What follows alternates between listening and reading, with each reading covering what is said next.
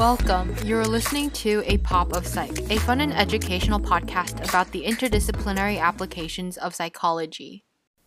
So, I recently saw Eternal Sunshine of the Spotless Mind. Everybody on Reddit appears to be obsessed with this movie, which is why when I saw it on my Netflix homepage, I felt obligated to watching it. And I'd personally like to thank the programmers of the Netflix algorithm, because I kid you not, I wrote an entire 3-page journal entry just trying to understand what my eyes and ears were blessed with for 108 minutes.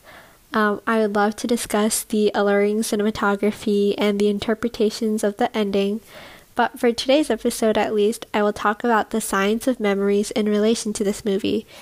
If you haven't seen it yet, please take the time to do so. It's available on American Netflix, but I'm sure other streaming platforms will have this cult classic as well. I would say it ranks in the top 3 of my movies at this point. But definitely go watch it. This episode may contain some spoilers, so please watch it. So in segment 1, I'm just going to give an introduction to Eternal Sunshine of the Spotless Mind, give a few basic facts, its plot, an overview of the plot, and some basic plot points, as well as how the story was conceived by the director and screenwriters.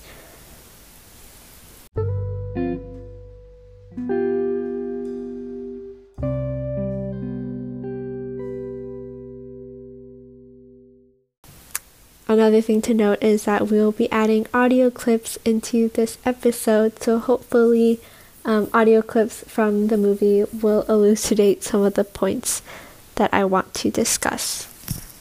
Any risk of brain damage? Well, technically speaking, the procedure is brain damage, but it's on a par with a night of heavy drinking. Nothing you'll miss. The most basic explanation of Eternal Sunshine of the Spotless Mind is as follows.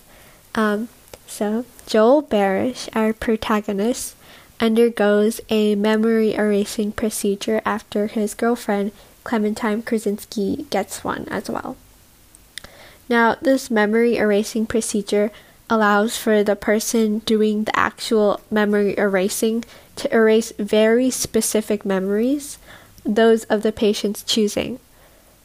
So Clementine erased all her memories of and associated with Joel, and now Joel, in grief, wants to do the same with Clementine. The first thing we need you to do, Mr. Barish, is to go home and collect everything you own that has some association with Clementine.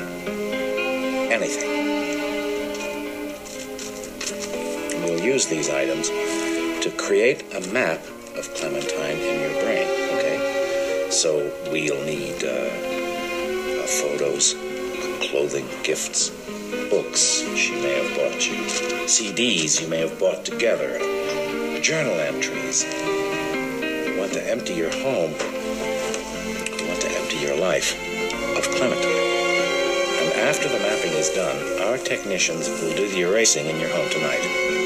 That way, when you awake in the morning, you find yourself in your own bed as if nothing had happened. A new life awaiting you. And that was Dr. Howard Mierzwiak explaining the logistics of the procedure to Joel. And as he said, their technicians create a map using physical objects that bring back memories of the person. So he tells Joel to bring in everything he possibly can that he associates with Clementine.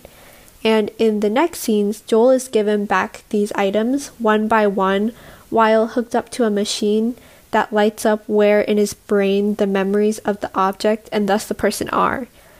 So by creating this map, Stan Fink, who's Joel's technician, knows what to erase while Joel is asleep. And so, Joel goes to sleep and the procedure begins.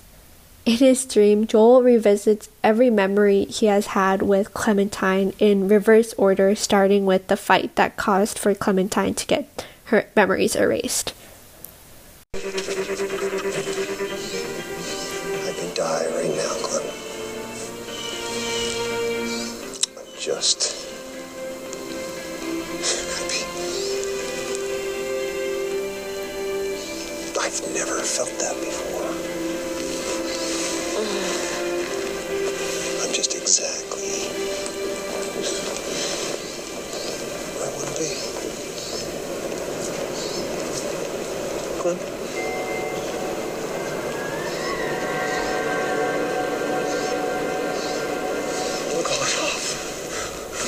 can't even sign.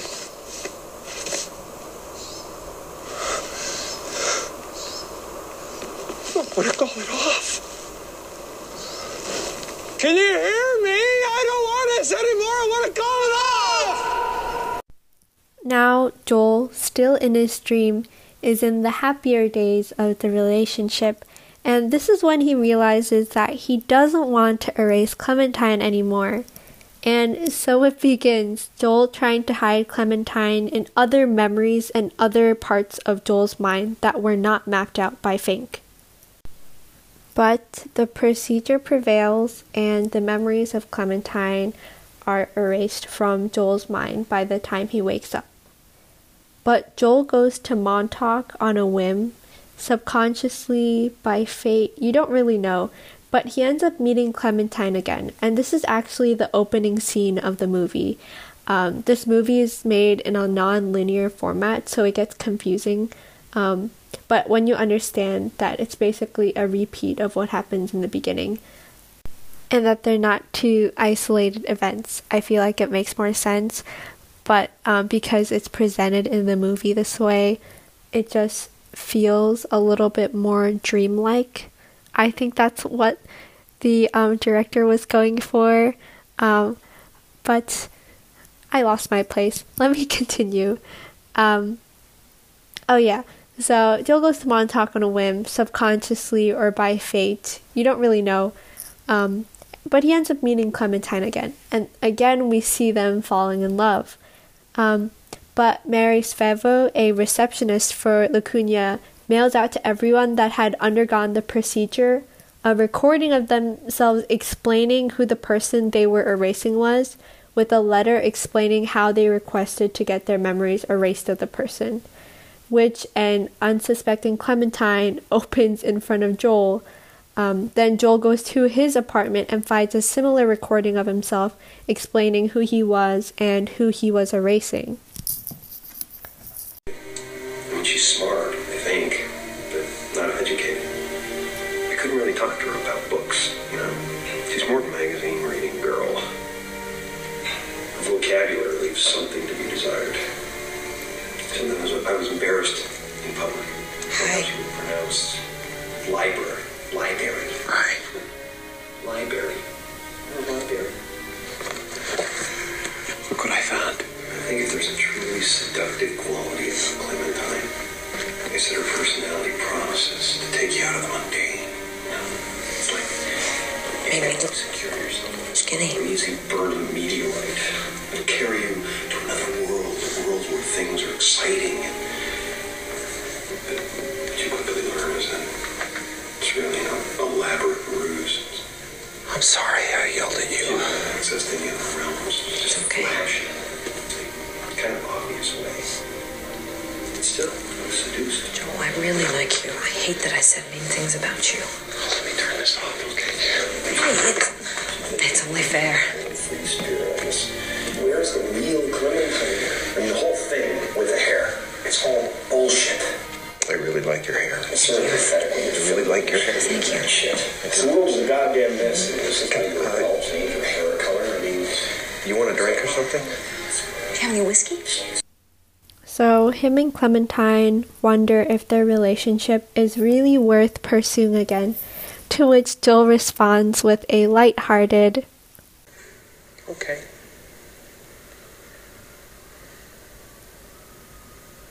Okay.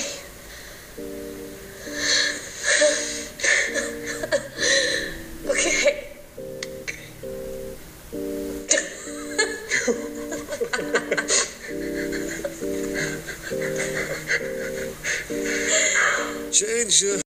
And so you see this very nice non-linear storyline that's unfolding behind you, and it personally took me a really long time to graph out the whole storyline and try to get it chronologically correct, or at least somewhat chronologically correct. So below I have linked a an infographic, I think, something of that nature. A timeline that has like the order of the events that happen, divided into like 3 sections. but that definitely helped out with understanding the story more, so I would check it out. But it really is a very beautiful story that teaches you about cherishing your memories with another person and to love for the little moments. I hate myself for having such a bad memory. There are things my mom remembers of me that I don't remember of myself. I know on a conscious level some of the things I've done and experienced, but I always feel like I'm missing a part of me, lots of parts of me that have been to places and done things, but I just don't remember them, which is why everyone should journal, by the way, because life is about being present and living in the little moments, but also about being able to look back at them and feel the emotions you felt then, now. I also think this is a story of fate and higher love, per se. Maybe I'm listening to a little too much Queen. Love of My Life has been playing on repeat in the back of my head and on my computer these days. And it has me thinking about like maybe the one person, but that's like me being dramatic. But it's always nice to watch a good romantic movie once in a while. And a good romantic movie. So yeah, Eternal Sunshine of the Spotless Mind hits all of the right notes. And in the second segment, I will discuss what Eternal Sunshine of the Spotless Mind gets right about memory, and if memory erasure is possible.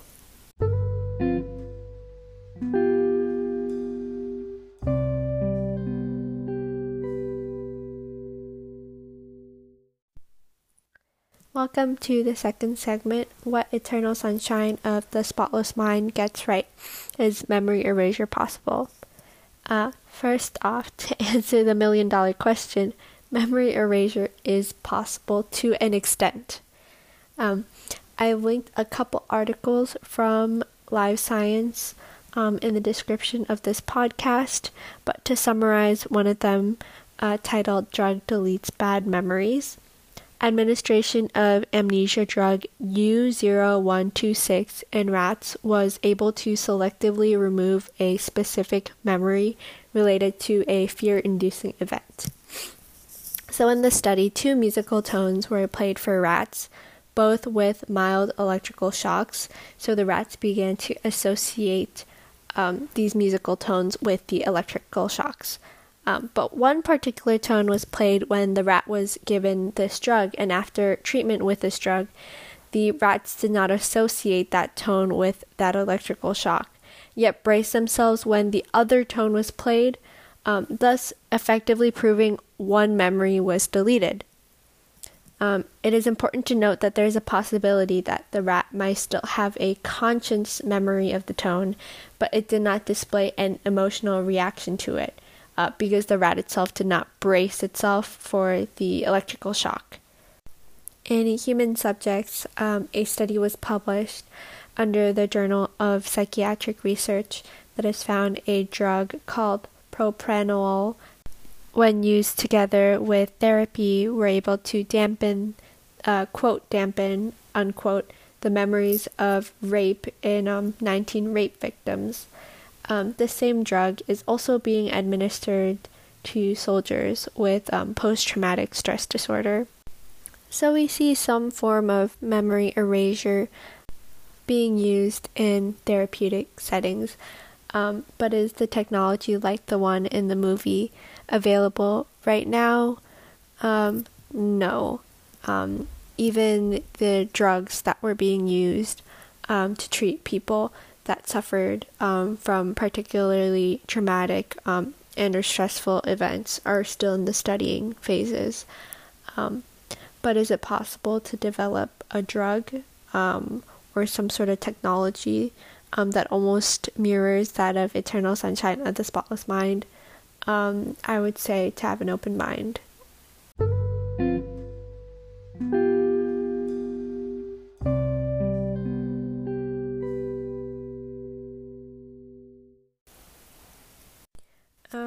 Welcome to the third segment where I talk about the ethical considerations of memory erasure procedures.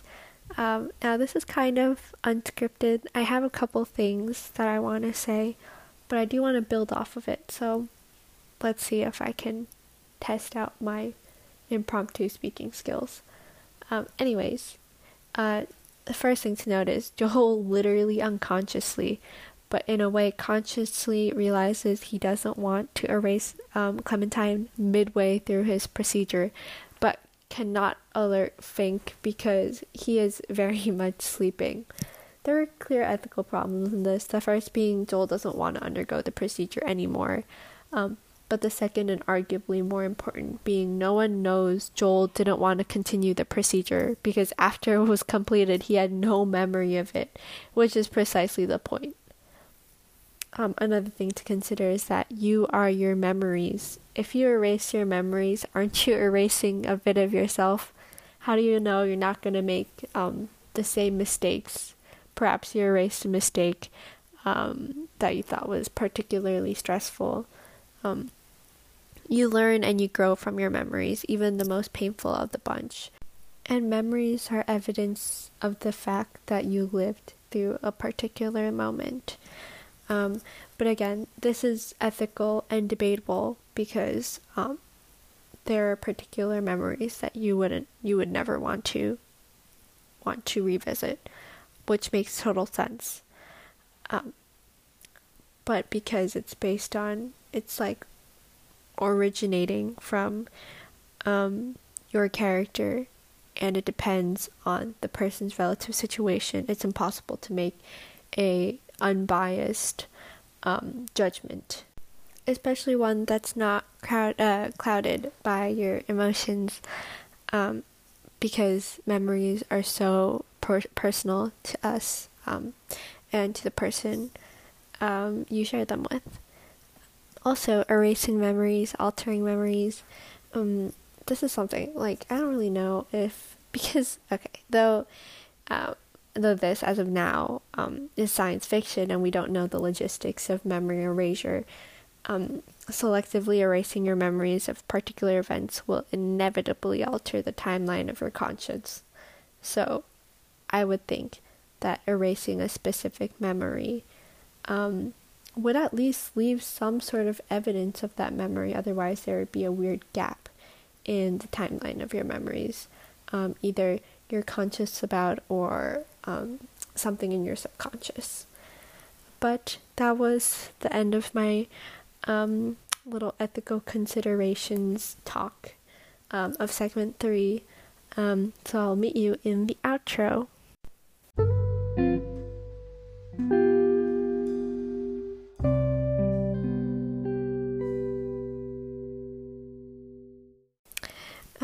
So I was revisiting the intro and I forgot to introduce myself. But hi, I'm Stacy and I'm one of your co-hosts. Maybe you would have recognized my voice, but in case you didn't know who was speaking this whole time, hi, I'm Stacy. So in today's episode, just to recap, I just explained the basic plot points of Eternal Sunshine of the Spotless Mind. We discussed if memory erasure is possible, and some ethical considerations of memory erasure. So I hope you enjoyed this episode. Please go watch Eternal Sunshine of the Spotless Mind if you haven't. I'm so sorry if I spoiled anything for you, but I will make sure to include the spoiler alert in the description. As always, a lot of this was researched, so if you'd like to see the resources of the script, go to apopopsych.wixsite.com, and I hope to see you in the next episode. Well, I don't see you, but I don't hear you either. To the next episode. Bye, guys.